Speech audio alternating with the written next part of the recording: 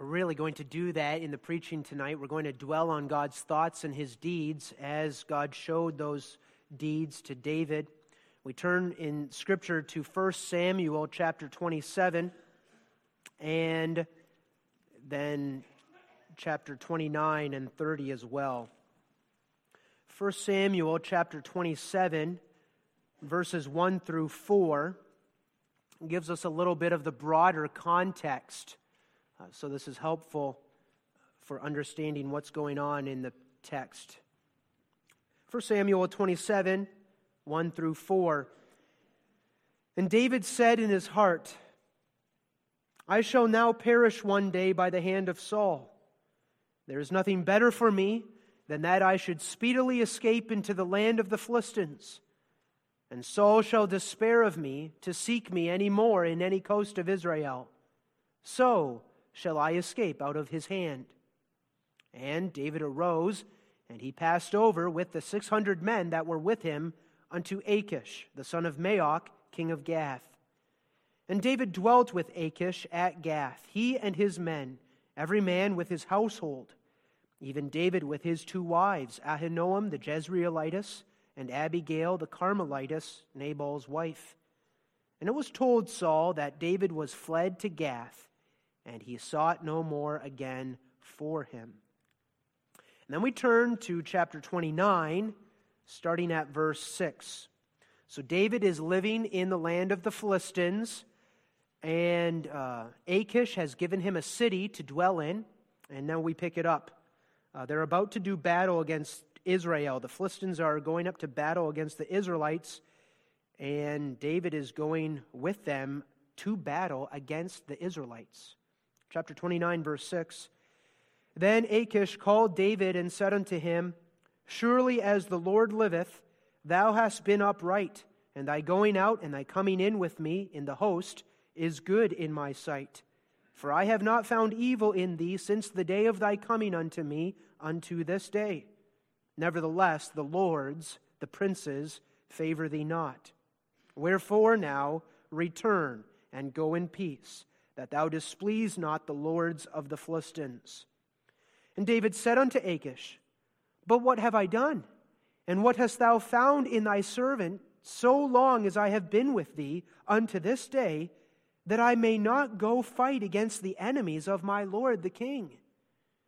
And Achish answered and said to David, I know that thou art good in my sight, as an angel of God. Notwithstanding, the princes of the Philistines have said, He shall not go up with us to the battle against the Israelites. Wherefore now rise up early in the morning with thy master's servants that are come with thee, and as soon as ye be up early in the morning and have light, depart. So David and his men rose up early to depart in the morning to return into the land of the Philistines. And the Philistines went up to Jezreel, which is in Israel. We keep reading. And it came to pass when David and his men were come to Ziklag on the 3rd day, that the Amalekites had invaded the south and Ziklag, and smitten Ziklag, and burned it with fire, and had taken the women captives that were therein. They slew not any, either great or small, but carried them away, and went on their way. So David and his men came to the city, and behold, it was burned with fire, and their wives and their sons and their daughters were taken captives. Then David and the people that were with him lifted up their voice and wept until they had no more power to weep. And David's 2 wives were taken captives, Ahinoam the Jezreelitess, and Abigail the wife of Nabal the Carmelite. And David was greatly distressed, for the people spake of stoning him, because the soul of all the people was grieved, every man for his sons and for his daughters. But David encouraged himself in the Lord his God. And David said to Abiathar the priest, Ahimelech's son, I pray thee, bring me hither the ephod. And Abiathar brought thither the ephod to David. And David inquired at the Lord, saying, Shall I pursue after this troop? Shall I overtake them? And he answered him, Pursue, for thou shalt surely overtake them, and without fail recover all.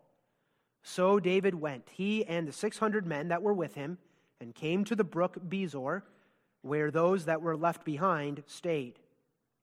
But David pursued, he and 400 men, for 200 men abode behind, which were so faint that they could not go over the brook Bezor. And they found an Egyptian in the field, and brought him to David, and gave him bread, and he did eat, and they made him drink water. And they gave him a piece of a cake of figs, and 2 clusters of raisins. And when he had eaten, his spirit came again to him, for he had eaten no bread, nor drunk any water 3 days and 3 nights. And David said unto him, To whom belongest thou, and whence art thou? And he said, I am a young man of Egypt, servant to an Amalekite, and my master left me, because 3 days agone I fell sick. We made an invasion upon the south of the Cherethites, and upon the coast which belongeth to Judah, and upon the south of Caleb, and we burned Ziklag with fire. And David said to him, Canst thou bring me down to this company? And he said, Swear unto me by God, that thou wilt neither kill me, nor deliver me into the hands of my master, and I will bring thee down to this company. And when he had brought him down, behold, they were spread abroad upon all the earth, eating and drinking and dancing, because of all the great spoil that they had taken out of the land of the Philistines, and out of the land of Judah. And David smote them from the twilight even unto the evening of the next day, and there escaped not a man of them, save 400 young men which rode upon camels and fled. And David recovered all that the Amalekites had carried away, and David rescued his 2 wives. And there was nothing lacking to them, neither small nor great, neither sons nor daughters, neither spoil nor anything that they had taken to them. David recovered all. And David took all the flocks and the herds which they drave before those other cattle, and said, This is David's spoil. So far we read God's holy and infallible word. The text is chapter 30, verse 6, especially the last part of verse 6, but let me read the whole verse. 1 Samuel 30, verse 6, And David was greatly distressed, for the people spake of stoning him, because the soul of all the people was grieved, every man for his sons and for his daughters. But David encouraged himself in the Lord his God.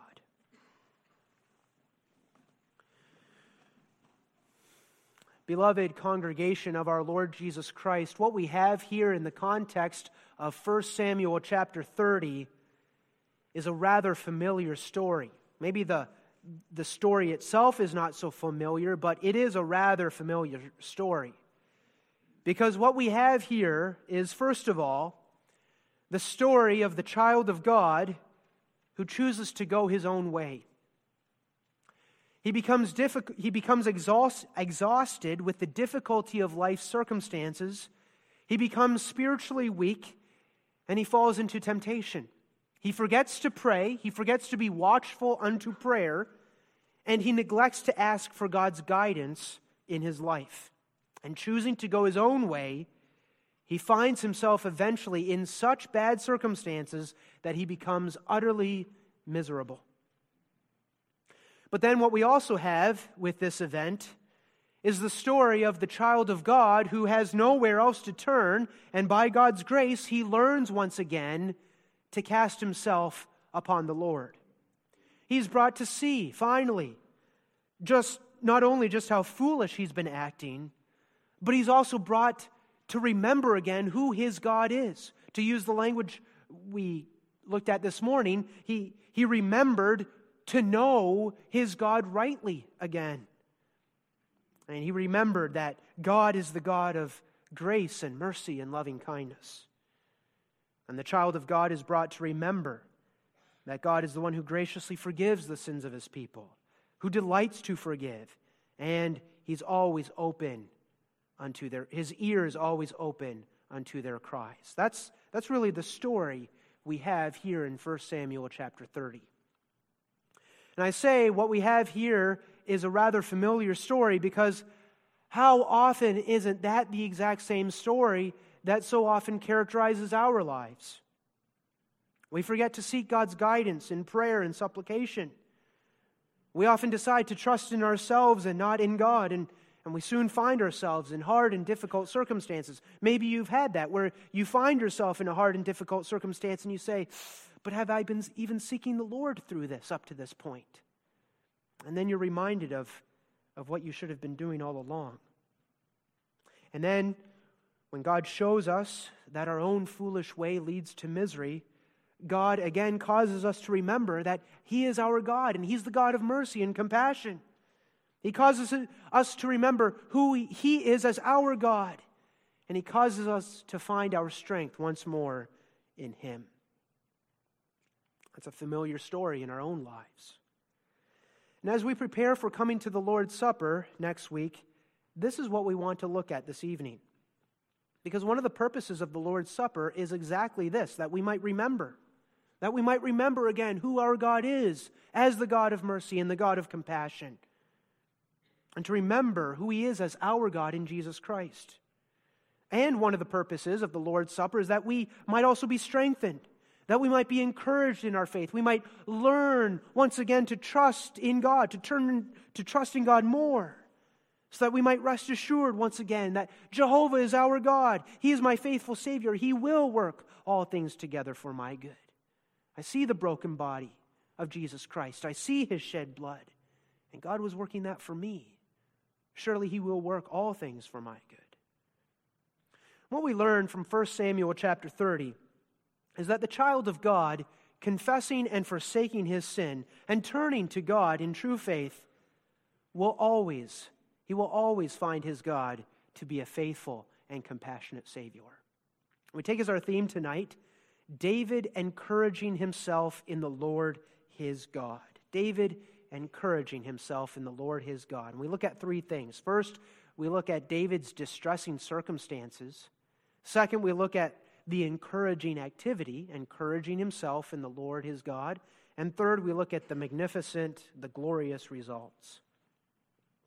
In the first part of verse 6, we read, "And David was greatly distressed, for the people spake of stoning him, because the soul of all the people was grieved, every man for his sons and for his daughters." Now, in order to appreciate just how distressing David's circumstances were, let's get a little bit more of the context, the background to this event. And in order to do that, we need to remember what we read in chapter 27, verse 1, because that verse, chapter 27, verse 1, really explains everything that follows. "And David said in his heart, I shall now perish one day by the hand of Saul. There is nothing better for me than that I should speedily escape into the land of the Philistines. And Saul shall despair of me to seek me any more in any coast of Israel. So shall I escape out of his hand." What you read there in that verse is really this. David was weary. David was weak. David was exhausted, spiritually, physically, emotionally exhausted. His faith was growing weak. That's what that verse describes for us. For years now, Saul had been hunting David. For years, the number I have in my mind is 15 years. For 15 years, Saul has been trying to murder David, hunting him down. And even though David had shown Saul kindness after kindness, even sparing Saul's life on 2 different occasions, Saul is not going to give up trying to kill David. And so now David, in this moment of spiritual exhaustion and weakness, decides to go out of the land of promise to escape. He decides to stop trusting the Lord's preserving care. That's what he's doing. And he decides to take matters into his own hands. He leaves the land of Israel, a picture of the church, and he decides to dwell among the Philistines. At other times in David's life, when he was in this kind of a situation, his habit was to seek the Lord and ask the Lord to show him where he was to go. But this time, he neglects to do so. He neglects to pray, and he simply decides for himself to leave the land. And he takes his 600 men with him, and their households, and their wives, and their sons, and their daughters, and he goes into the land of the Philistines, the land of the enemy. Well, in the land of the Philistines, David did find refuge from King Saul. But in the land of the Philistines, David continues to grow spiritually weaker and weaker. We read that among the Philistines, David found refuge with Achish, the son of the king of Gath. And David worked himself into Achish's favor, so that Achish even gave David a city for him and for David and his men to live in, the city of Ziklag. And there David and all his men and his families would end up living for 16 months. For 16 months they lived in the land of the Philistines. But during this whole time period, David's life had become a lie. David had separated himself and his soldiers from the land of God's people, and David pretended to be best friends with Achish and the Philistines. He worked himself into the friendship of Achish to such an extent that Achish actually made David his own bodyguard and servant. Well, as time went on, we read that the Philistines and the Israelites were gathering themselves for war against each other. And because David was now the bodyguard and servant of Achish, David and his men were going to have to fight with the Philistines against the Israelites. And David agreed to it. Yes, it appears that David and his men were planning to accompany Achish into the battlefield against the Israelites, his own countrymen. And he even talks with Achish like, come on, let me help you. Let me join with you in the battle. And we might ask ourselves, how is this even possible? How can David act this way? And I think it shows us how spiritually weak David had become. But David never did end up fighting in this battle. He was spared this situation because, as we read, the princes and the lords didn't trust David. They didn't want David and his men fighting with them. So instead, David and his men returned to the city of Ziklag in the southern part of the Philistines, of the land of the Philistines. But now it's here, on their way back home to Ziklag, that David and his men come across a horrific sight. These men who had prepared for war against their own people now come back home to Ziklag and find their city completely destroyed. We read in chapter 30, verses 3 and 4, "So David and his men came to the city, and behold, it was burned with fire, and their wives and their sons and their daughters were taken captives. Then David and the people that were with him lifted up their voice and wept until they had no more power to weep." Can you imagine the situation, beloved? Imagine this. Imagine that you told your family that you were going to town for a little while, going to the grocery store, maybe run some errands, pick something up, and you come back home after a few hours, and you come to your driveway, and you look in your driveway, and everything is gone. All you see is this: your house burned to the ground. Your sheds, your barns, whatever, burned to the ground. Your animals have all been taken. Your wife or your husband, your little children, your grandchildren, your nieces and nephews, your aunts and your uncles, your brothers and sisters, they're all gone. And the only explanation is that a band of enemy soldiers has come along, burned down everything, and has taken everyone alive as captives to do with as they please. Imagine that, first of all. And then imagine this. Imagine you are David, and you are in David's shoes. And you were the captain of these people. And you were the one who said to these men, let's leave our families, let's leave these homes, and let's fight with the Philistines against our own countrymen, the Israelites. And now they come home, and all their families and all their possessions are gone because they were obedient to your word, and they went along with your wicked plan. And now imagine this. You hear these men saying to each other, let's stone him. Let's kill David. Yes, let's do it at once. He deserves it. He called on us to help the enemies of the Lord, and now look at what has happened to us. Do you see how distressing David's circumstances truly were? David is in a miserable situation. And there's more.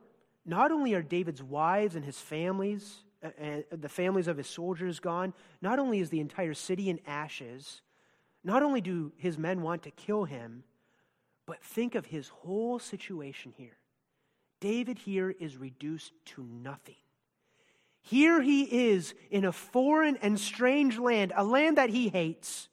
He's been living a lie and living like a hypocrite for the last 16 months of his life. Back home in the land that he loves, the people of God, the people that he loves, there is King Saul waiting for him to return so that Saul might kill him. And worst of all, on top of it all, David knows this. He's been keeping himself from the fellowship and the love of his heavenly Father. He knows it. He's been walking in disobedience, trusting his own craftiness and his own strength, and he knows that things are not right between himself and his God. These are David's distressing circumstances. He's been reduced to nothing, and he's got nowhere to go. No wonder we read that David was greatly distressed. And the idea of those words in the text in verse 6 is this: David felt himself being squeezed together. He felt himself, as it were, in a vice, suffocating because of the pressure, loaded down with the burden that was crushing him underneath it. He was being squeezed together. And why was all of it happening? Ultimately, it was happening because David had chosen to go his own way. He had failed to trust in the Lord and obey him in all things. These are David's distressing circumstances. What a situation David was in. Well, as we look at these things, I think there are important things we can learn from David's distressing circumstances. And I have 3 things this evening to point out. First, we need to see here the danger of being spiritually weak and becoming spiritually exhausted. David had become weary because of the difficult path he had to take, being chased by King Saul for many years.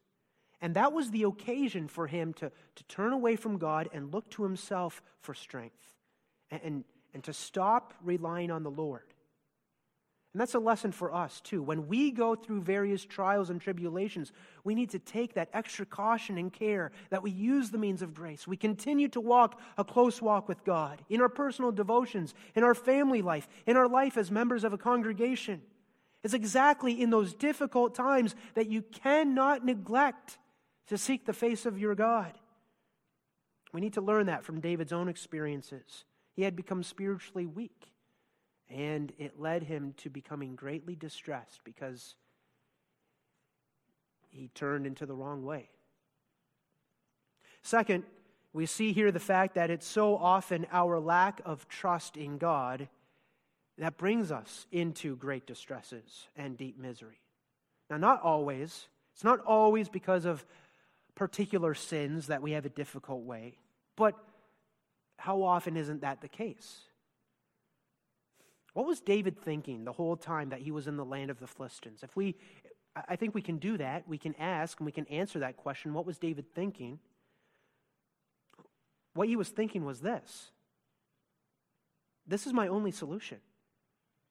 This is the only way I will be saved from Saul if I take matters into my own hand and leave the promised land of Canaan. That's chapter 27, verse 1. And that was a sin. To leave the promised land was, as it were, to forsake the church, to leave God's people. That's where God dwelt. It was to leave God. God's people were simply to trust in God and remain in the land, whatever their situation was. You remember what happened in the book of Ruth to Elimelech and Naomi when they left the land of Canaan and went to the land of Moab to escape the famine and to escape God's chastening hand upon them. Elimelech died, and then the 2 sons died, Mahlon and Chilion, and that was God's judgment upon them for leaving the land of Canaan. And now here, a few generations later, David, the great-grandchild, is committing the same sin. He's spiritually tired, and instead of praying, David thought he could deliver himself in his own strength by leaving the land of Canaan. We need to see that David's sins and his behavior here is written down for our example and our learning and admonition. How easily we can think the same way. So that I think to myself, this is my only solution. If I trust myself rather than God. How often can't we do that? We sin, and then we justify ourselves by saying something like, I just needed to do it. There was no other way. I did it for the best. Yes, I know that this is sin, but what else could I do? This was my only hope. And here we have a warning from David's own life. When we commit sin and we say, I'm doing it because there's no other way. I'm doing it for the best. Well, how often doesn't that just end up for the worst? We say, my only hope is to flee to the land of the Philistines. It's for the best. And in the end, there's nothing but a burnt down city full of ashes and men weeping, hardened soldiers weeping until they have no more power to weep. I tolerate this sin in my life. I tolerate that sin in my life or my children's life, but it's for the best, right? What else can I do? Make a big fuss about this sin? Continue to live a life of hardship and trial and self-denial? That's hard. It's getting too hard. No, I tolerate this sin because in the end, I hope that will serve for the good. Well, God does work everything for our good. We understand that. But God does not bless that. God does not bless our sin. That's not pleasing to the Lord. And He brings down His chastening hand upon that behavior in one form or another. But to be sure, God blesses us when we are patient. God loves a loving attitude. God tells us to be ready to forgive 70 times, 7 times. That's exactly how God deals with us. He is very patient with us and forgiving. But the point here is God does not bless the sins of His people. When He blesses us, He's blessing us despite those sins. Because that's how gracious He is. But He doesn't bless the sin. So the point is, often it is our lack of trust in God that brings us into deep misery and great distress. And that was the case for David. And then the third lesson that we ought to learn from David's experience is this. If the way of obedience seems difficult to us, may we always remember how much more difficult and miserable the way of disobedience is. Let me repeat that. If the way of obedience seems difficult to us, then let us remember how much more miserable and how much more difficult the way of disobedience is. The way of obedience has its trials and its sacrifices, its tribulations. It has its battles. But the way of sin is a path that leads to utter misery and death. The trials on the pathway of obedience are not even worthy to be compared to the utter misery found on the pathway of disobedience. And that's a lesson that we can learn from David's experience here in chapter 30. When David stood there among the ashes of Ziklag, the Lord brought it home to him so that he understood what an evil and bitter thing it is to lean on our own understanding and to forget God who guides us and to live and to become a law unto ourselves. David had it pressed home to him by God in this circumstance. He had been brought to nothing. It was all gone. Gone. God had showed him where trusting in himself, where trusting in sin would lead. And now, in God's grace and in His mercy, God stripped David of everything. He takes everything away, at least temporarily. He strips David of all his strength, of all his craftiness, of all his self-reliance, so that David is forced, as it were, to look again to God alone as his strength and his Savior. And that's where we come to those beautiful words at the end of the text. Verse 6, and David was greatly distressed, and then you read at the end of that verse, but David encouraged himself in the Lord, his God. But David encouraged himself in the Lord, his God. Those are beautiful words. At just this moment, those are very beautiful words. What do they mean? Well, they mean this. David strengthened himself in the Lord. He strengthened himself in the Lord. While he had looked earlier to himself for his strength, God had stripped him entirely of that illusion, and now David was able to see again that the Lord and the Lord alone is his strength and his courage. He encouraged himself in the Lord. And those words mean also this, that David was putting his trust once again in the Lord. David had been walking in grievous sin. He knew he was to blame for everything. He knew the chastening that this sin deserved. But look at what he does. At his lowest point, reduced to nothing, he now turns to the Lord by God's grace, and he confides in the Lord. Now that's a lesson for us. If there are any here this evening who are in great distress, maybe you do see your sins, and maybe you see the connection between your sin and your distress, and you feel you deserve your troubles because of your sin. Follow David's example. Continue to trust in the mercy of the Lord. Never be hesitant no matter what sin you've committed. No matter how shameful it is in your own eyes, bring it before the Lord openly and honestly, and cast your hope upon Him and His mercy and His grace. That's exactly what the word grace means. You don't deserve the Lord's compassion. You don't deserve the Lord's forgiveness. I deserve the opposite. But God is the God of grace who shows mercy. Notice how we read it. But David encouraged himself in the Lord.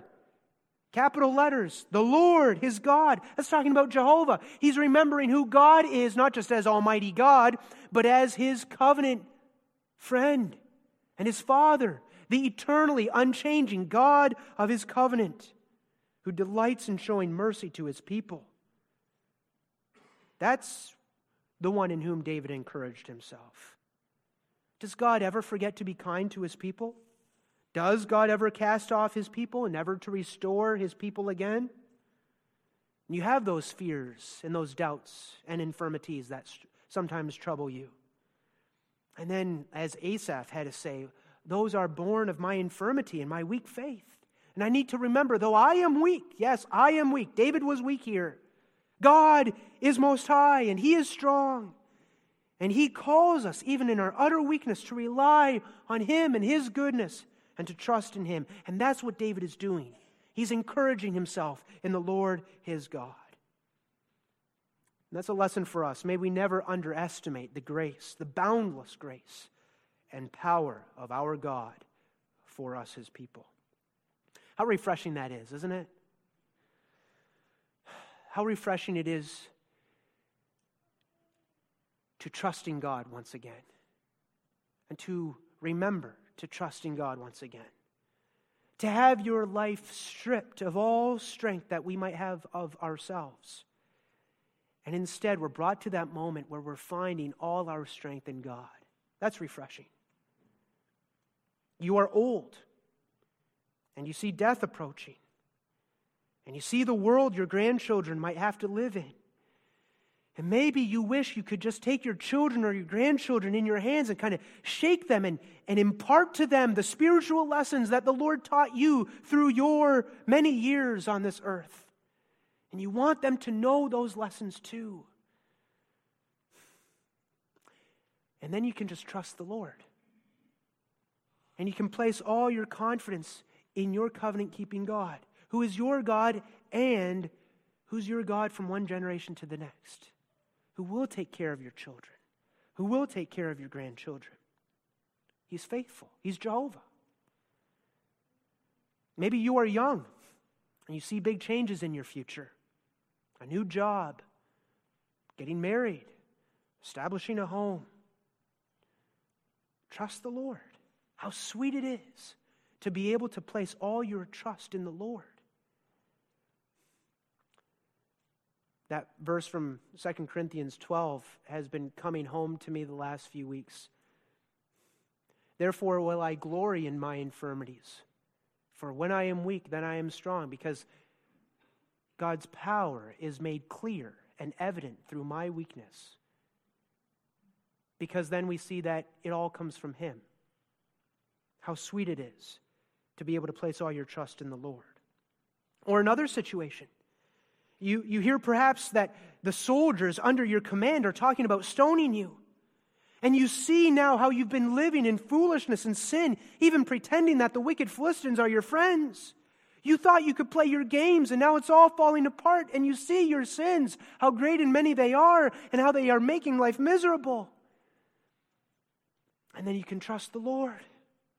How sweet it is in those moments to be able to place all your trust in the Lord your God and know that He is your God. He's redeemed you from all your sins through Jesus Christ, your Savior. Yes, to encourage ourselves in the Lord, how that gives strength and courage and hope and comfort to the beleaguered and the weary child of God. Yes, many years ago as a youth, when David was having such strong faith, David could stand before the giant Goliath and he could say, "The Lord that delivered me out of the paw of the lion, and the Lord that delivered me out of the paw of the bear, He will deliver me out of the hand of this Philistine." And he could encourage himself in the Lord his God as a 15-year-old or a 17-year-old, finding his strength and his trust in the Lord. And now, just so, many years later, even after walking in sin in the land of the Philistines, David knew the Lord is the unchanging God of the covenant. The Lord would not fail him as he seeks the Lord. He could say, "The Lord will help me again. He is even helping me right now. He is my strength and my salvation." That's the encouraging activity. And we might say, "Well, that's comforting, that's nice. But what does that actually look like? I want to do that. What does it look like to encourage ourselves in the Lord? How can I, like David, encourage myself in the Lord? And again, find all my strength and all my trust in Him?" Well, in David's case, there must have been at least 3 steps in David's activity of encouraging himself in the Lord. 3 steps, 3 things I have here. First, David must have repented and confessed his sins openly and honestly and sought to be right with the Lord. One is not able to enjoy the mercy and strength of God except in the way of holiness, turning from his sins. David must have acknowledged to the Lord his doubts in the Lord and how sinful his doubts were and how those doubts had led him into this path of misery for the last 16 months. David was experiencing what we read in Proverbs 28, verse 13. "He that covereth his sins shall not prosper, but whoso confesseth and forsaketh them shall have mercy." And if we are to encourage ourselves in the Lord and put our trust in Him and find our strength in Him, it requires that step. First of all, that we turn away from trusting ourselves and even confessing to the Lord that this is where our struggle is. And I need to trust Him more. Lord, help me. I repent. Help me to trust in Thee more. That, first of all, is what David must have done. That's a step in encouraging yourself in the Lord. Second, David must have reflected back on past mercies and how important that is. He must have remembered what kind of a God he served. This is the God, this is the Lord who had kept him safe and alive through many hardships before this. And would God fail him now? Think of it this way. Maybe this is helpful. Was David any better by nature earlier in his life than he was now? He was the same sinful man throughout his life. And God loved him before, and certainly God would love him also in this time of need, because God is his God. So he could say to himself, "The God who spared me out of the lion's mouth, and the God who spared me out of the bear's mouth, and the God who spared me out of from Goliath's sword and from Saul's spear, He is also powerful to show His mercy and His saving grace in this event too." And that's true for us as well. When we need to encourage ourselves in the Lord, it's a great help to remember the past mercies that God has already shown to us. I remember, I don't think I've said this before. I've thought about saying it before, but I don't think I have. The night that I moved here, we had a whole group of men who helped unpack the moving vans. And then late at night, an elder from Randolph called me. It was like 11:30 at night. And he said he just wanted to talk one last time. And he said he wanted to give me this message.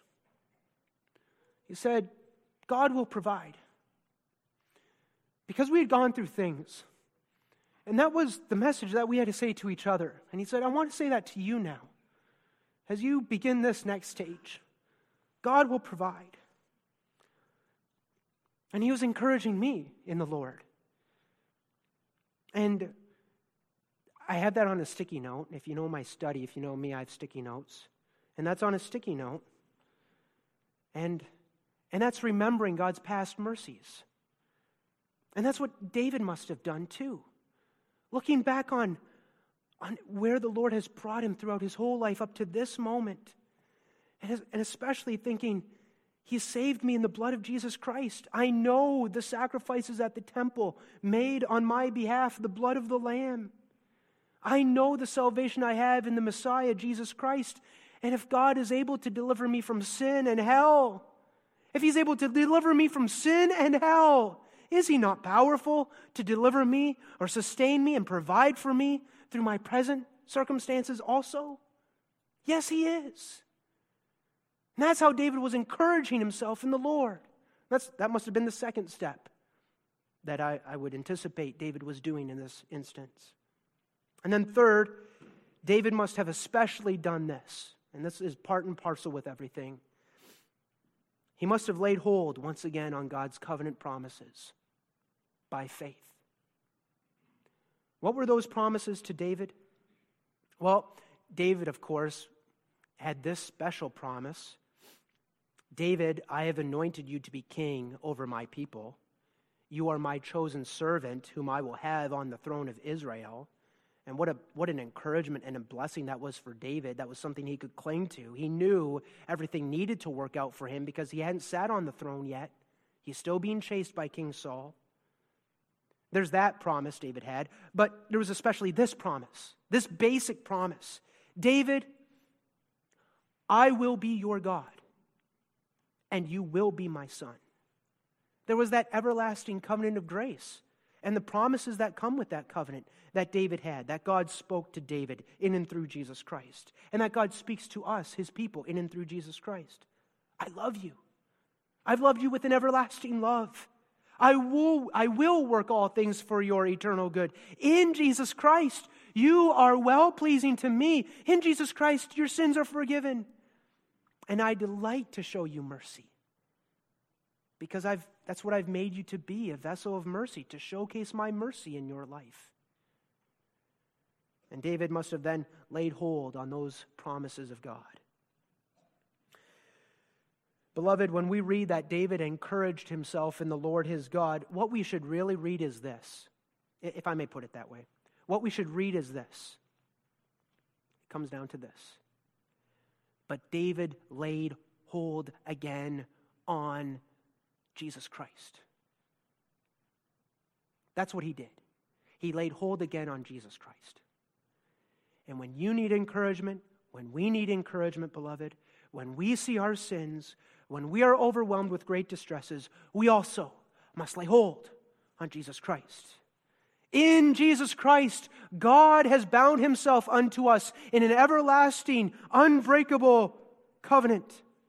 And he has given us that unbreakable promise. I will be your Lord Jehovah God. I will be faithful. I will be your deliverer. You must never doubt my word. I swear on my own name. I swear it with an oath on my own name. I will be your God.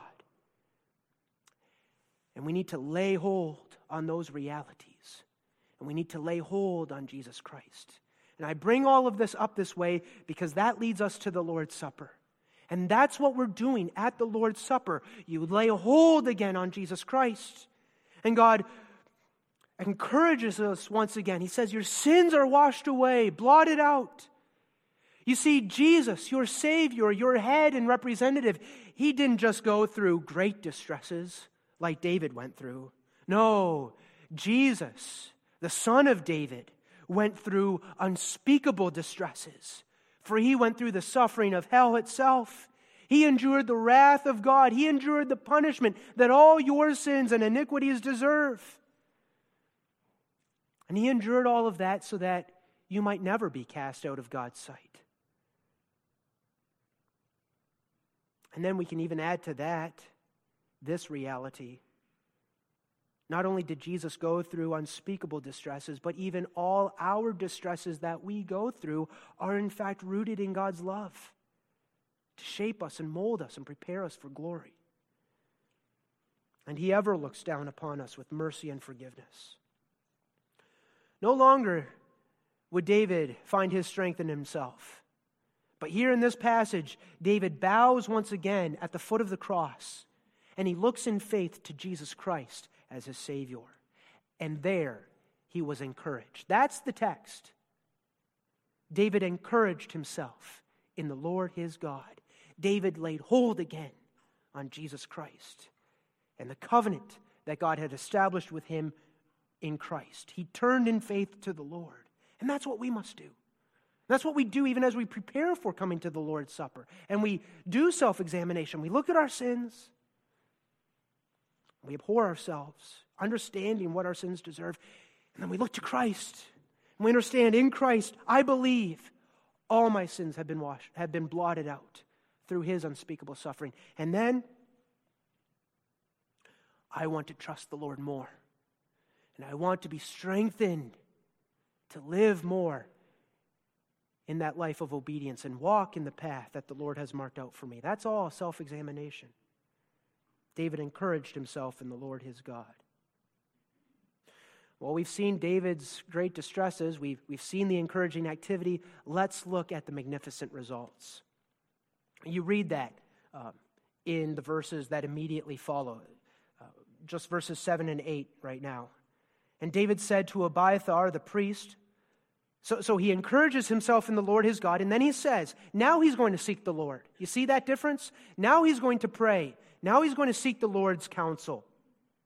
And David said to Abiathar the priest, Ahimelech's son, I pray thee, bring me hither the ephod. And Abiathar brought thither the ephod to David, and David inquired at the Lord, saying, shall I pursue after this troop? I need to do thy will, Lord. Shall I overtake them? And he answered him, pursue, for thou shalt surely overtake them, and without fail recover all. Now that ephod was the colorful apron that the high priest would wear.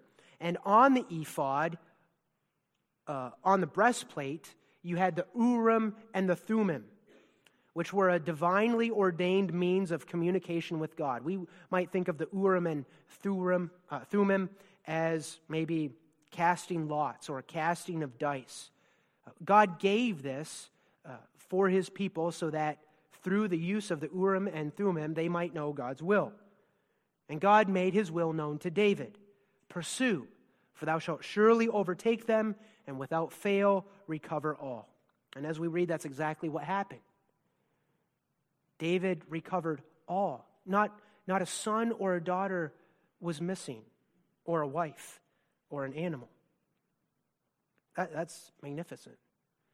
But what was truly magnificent was this. The result was this. David himself was restored to the way of holiness. There's a change here after 16 months of walking in sin. He did not go his own way. He did not consult in himself. He did not cast his hands up in hopelessness and despair, but he took up the practice once again of going to the Lord and consulting with his Lord. And perhaps above all, what was truly magnificent is this, that as soon as David did that, the Lord is right there. The Lord is right there, quick to hear and answer David in his time of need. There's no delay. There's no, more purgatory for you, David, more suffering before I even listen to you. No, God immediately answers. He's faithful. And he's faithful in all these circumstances, even taking away all David's possessions to turn him again to the path of righteousness. God restored David to the path of holiness. That's really the magnificent result here. Beloved congregation, this week, as we look ahead to the Lord's Supper, may we continue to encourage ourselves in the Lord our God. May we understand that of ourselves we are not worthy to partake of the Lord's Supper. We're sinners, just like David, prone to trust in ourselves. We're not worthy of ourselves, but we have Jesus Christ. By faith, we have Jesus Christ. And may that examination of ourselves be the occasion for us to cling more to the promises of God and more to Jesus Christ. And then coming next supper to the Lord's Supper, may our faith be strengthened that we might receive that word of God more and more and enjoy the forgiveness of sins and enjoy God's constant faithfulness and unending mercy. God does and will show mercy for Jesus' sake.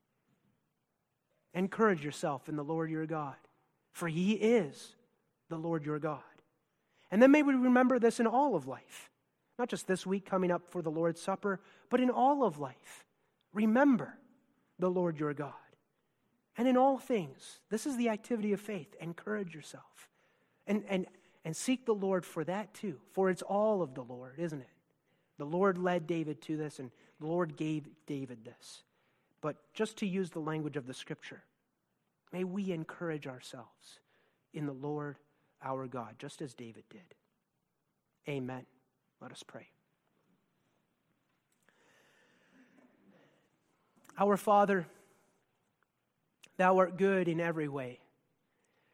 May our thoughts turn towards Thee, especially in those times of discouragement and despair. May we remember Thee. May we remember the covenant that Thou hast established with us.